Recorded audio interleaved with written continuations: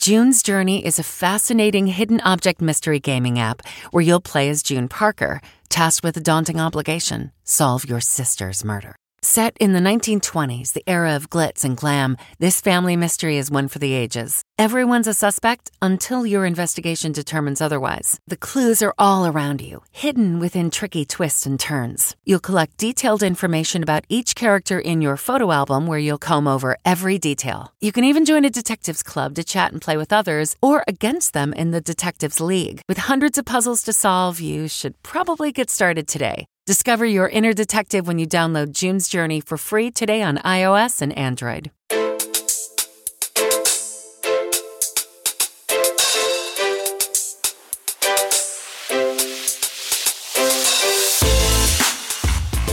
Welcome to the CBS Eye on Money show. It is Tuesday, February 22nd. Last week, I did such a fun segment on CBS Mornings. Oh, I loved it. It was really delightful.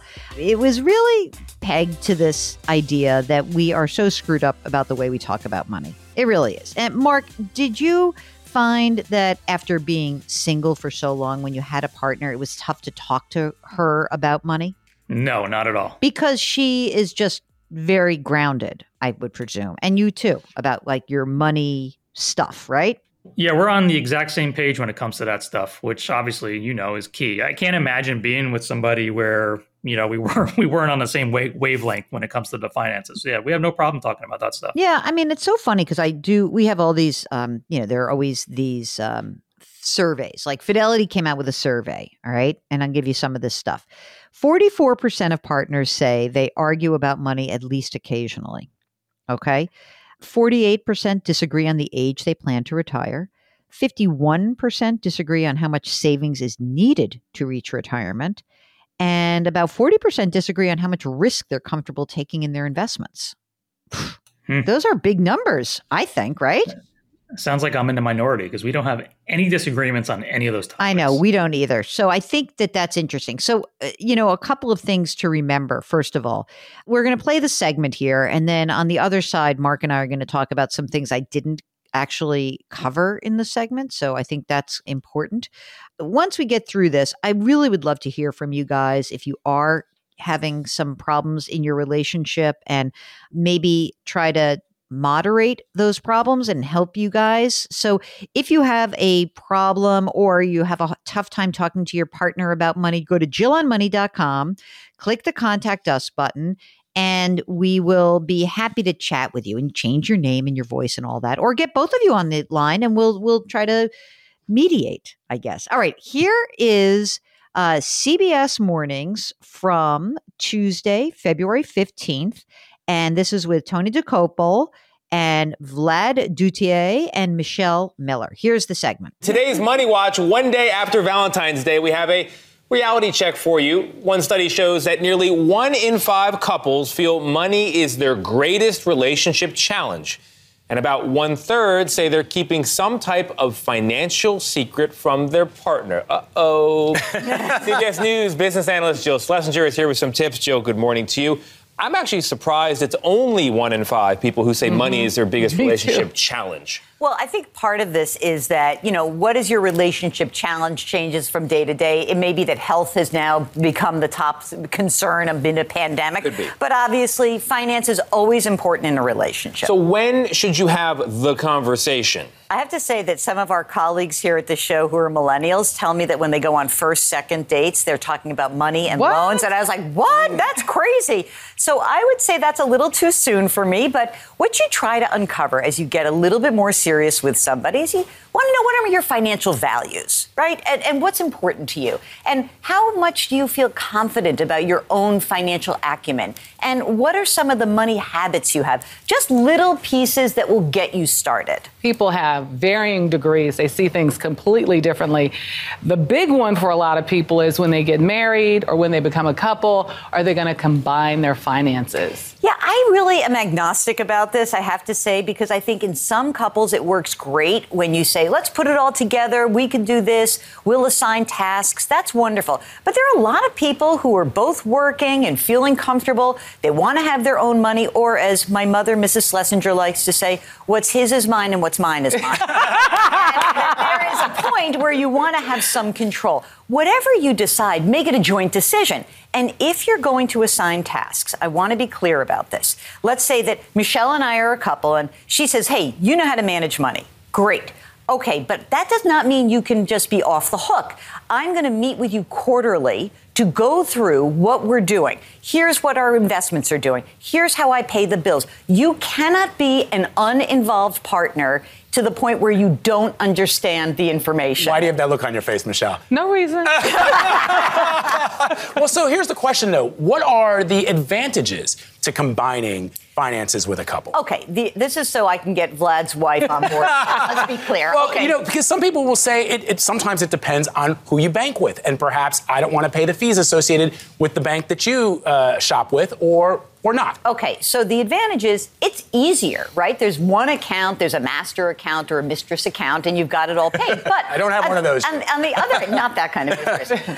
So the other hand, I would say, so in my couple, it's very easy. We have a house account, and we both contribute to that house account, but we each maintain our own accounts. That could also be because, we don't have kids. We just have four-legged kids, and there aren't as many things that are being paid jointly. So I think, again, it's got to work for you as a couple. You've got to articulate what you're doing and have some ground rules. So, Joe, I recently signed up for the automatic alerts every time my credit card is used, and I do it to monitor fraud. I don't want there to be a problem. So I get a text message every time something is purchased. So now I see everything that Katie purchases, and I used to not.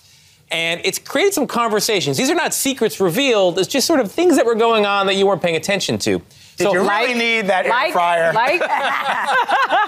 All is good. All is happy. But it does raise the question of whether certain secrets are okay, or do you really need to share everything with everyone? Okay, I think if there's some de minimis level, some level under which you've got free reign, that's fine. Come up with that amount. It's $100, it's $50, whatever works for your couple. However, financial infidelity is bad. Yeah. And here's why. Because it can really mask other problems underneath the relationship. Psychologists say to me, one of the reasons we fight about money and there is financial infidelity is because underneath there is a larger problem around trust that has not been addressed. So everyone, come clean with your spouses, reveal those accounts. Be sure you're on the same page. Do not say anything to Katie right now. No. I think what you're saying is everyone should have those alerts on, and then everyone knows everything. Or a separate credit card. We have trigger alerts. Anything Exactly. over $1,000 triggers a discussion. Exactly. Especially for guitars. Yeah. That's my trigger alert. Guitars. Anything over $500, discussion $1,000, approval. Ryan Reynolds here from Mint Mobile. With the price of just about everything going up during inflation, we thought we'd bring our prices down. So to help us, we brought in a reverse auctioneer, which is apparently a thing. Mint Mobile Unlimited Premium Wireless. How to get 30, 30, bit to get 30, bit to get 20, 20, 20, bit to get 20, 20, bit to get 15, 15, 15, 15, just $15 a month? Sold! Give it a try at mintmobile.com/switch. $45 up front for 3 months plus taxes and fees. Promo rate for new customers for limited time. Unlimited more than 40 gigabytes per month. Slows full terms at mintmobile.com. Okay, so Mark, one of the funny things that I always consider about money and with all of these issues is that people just have a really hard time starting the dialogue. So the one thing that I think is really important if you're having a tough time thinking about money and how to avoid fighting is that you want to break the cycle. You got to set aside a specific time and a place to talk about money. You know what else you should do? Set some ground rules. There's no judgments. There's open dialogue. You want to share information. So here's what I think about big picture. You want to cover your balance sheet, right? What you own and what you owe. So each of you talks about that. You want to talk about kind of your future plans. Do we want to buy or rent? Do we want to have kids? If we do we want to pay for college and retirement and all that? And then if you're really freaking out and you can't do it on your own, maybe you get a certified financial planner or a CPA to help you out, or you just call us. How about that?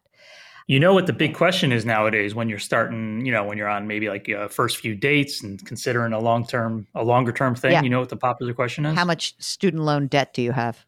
No. What? What's your credit score? What's your credit score? See, I started that segment off and they were saying, like, when do you start talking about money? And all the millennials were telling me at work were saying they actually find out if they want to find out if someone has student loans. But what's your credit score? Wow. You know, one funny part of that Fidelity survey was about a quarter of people say they are frustrated at their partner's money habits, but they let it go for the sake of keeping the peace. You know why I think that's funny? Big deal. There's many things in a relationship we let go to keep the peace, right? I mean, that doesn't seem like that big a thing to me to let something go. Here's a question we didn't get to in this segment. In the popular new Netflix documentary, The Tinder Swindler, we hear from women who've loaned their boyfriends thousands of dollars, which put them into debt. If a friend or a loved one asks you for money, how do you handle a situation like that? What do you think, Mark? One occasion I can think of, I can't remember now. It was a long time ago, but I think it was probably around $2,000. And I kind of, when I made the loan, I kind of said to myself, "You're not seeing this money again." And guess what?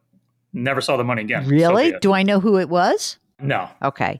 All right. So I want to just be clear about this. When and again, I want to talk about it as sort of a partner, boyfriend, girlfriend, partner issue, and then I want to talk about family. Okay. So a marriage is a legal connection between you and a partner, okay?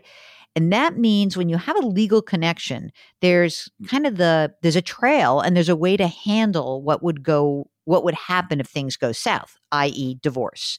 However, if you are not legally married, I would be very careful about loans. So if you want to proceed with your boyfriend, girlfriend, partner, then you better make sure that loan is documented in some way to ensure that if things go south, you've got some recourse. You know, one other area, Mark, that I think we should discuss when it comes to partnerships and dating in early days, don't share your PINs and your passwords. Just don't do it. Not to your phone, not to your email, not to your social media, and most crucially, not on any of your financial accounts. You want to give your friend, your new boyfriend, girlfriend, lover, your streaming subscription? Sure.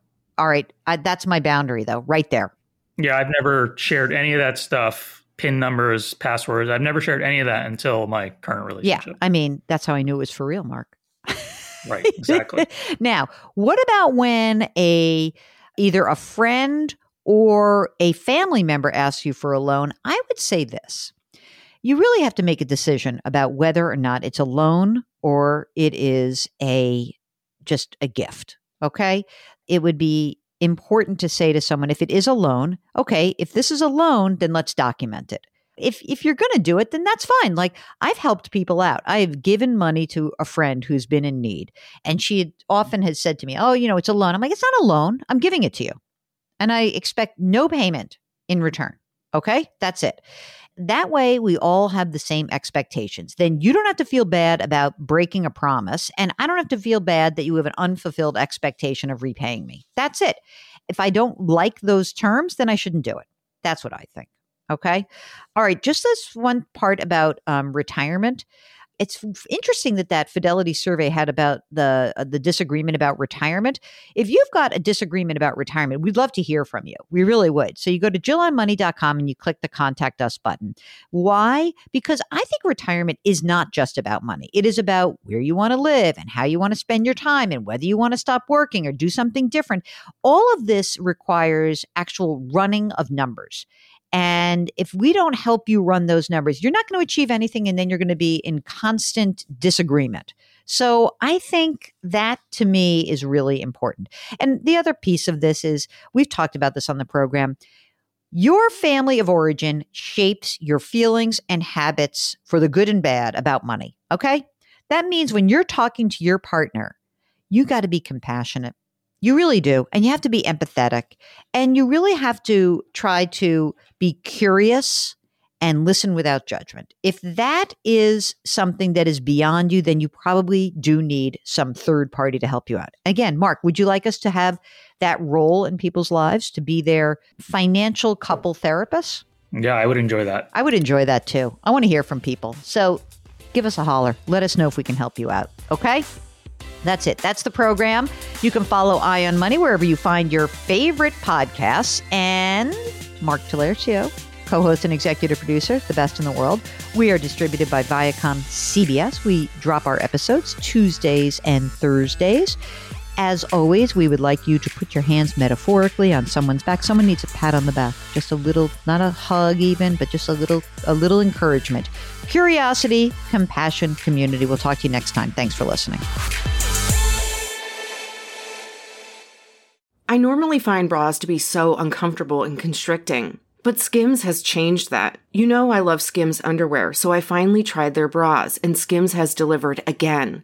Skims bras are worth the hype for the amazing shape and support they give, but what I wasn't expecting was how comfortable they are too. I've tried so many bras in the past, and the main issue that I have is that they weren't supportive enough, to the point where they felt slouchy. I love my Skims wireless form bra because it's so comfortable and supportive. The older I get, the more I care about actually being comfortable in what I wear every day. And with my wireless form bra, I no longer have to sacrifice my comfort for the support I need.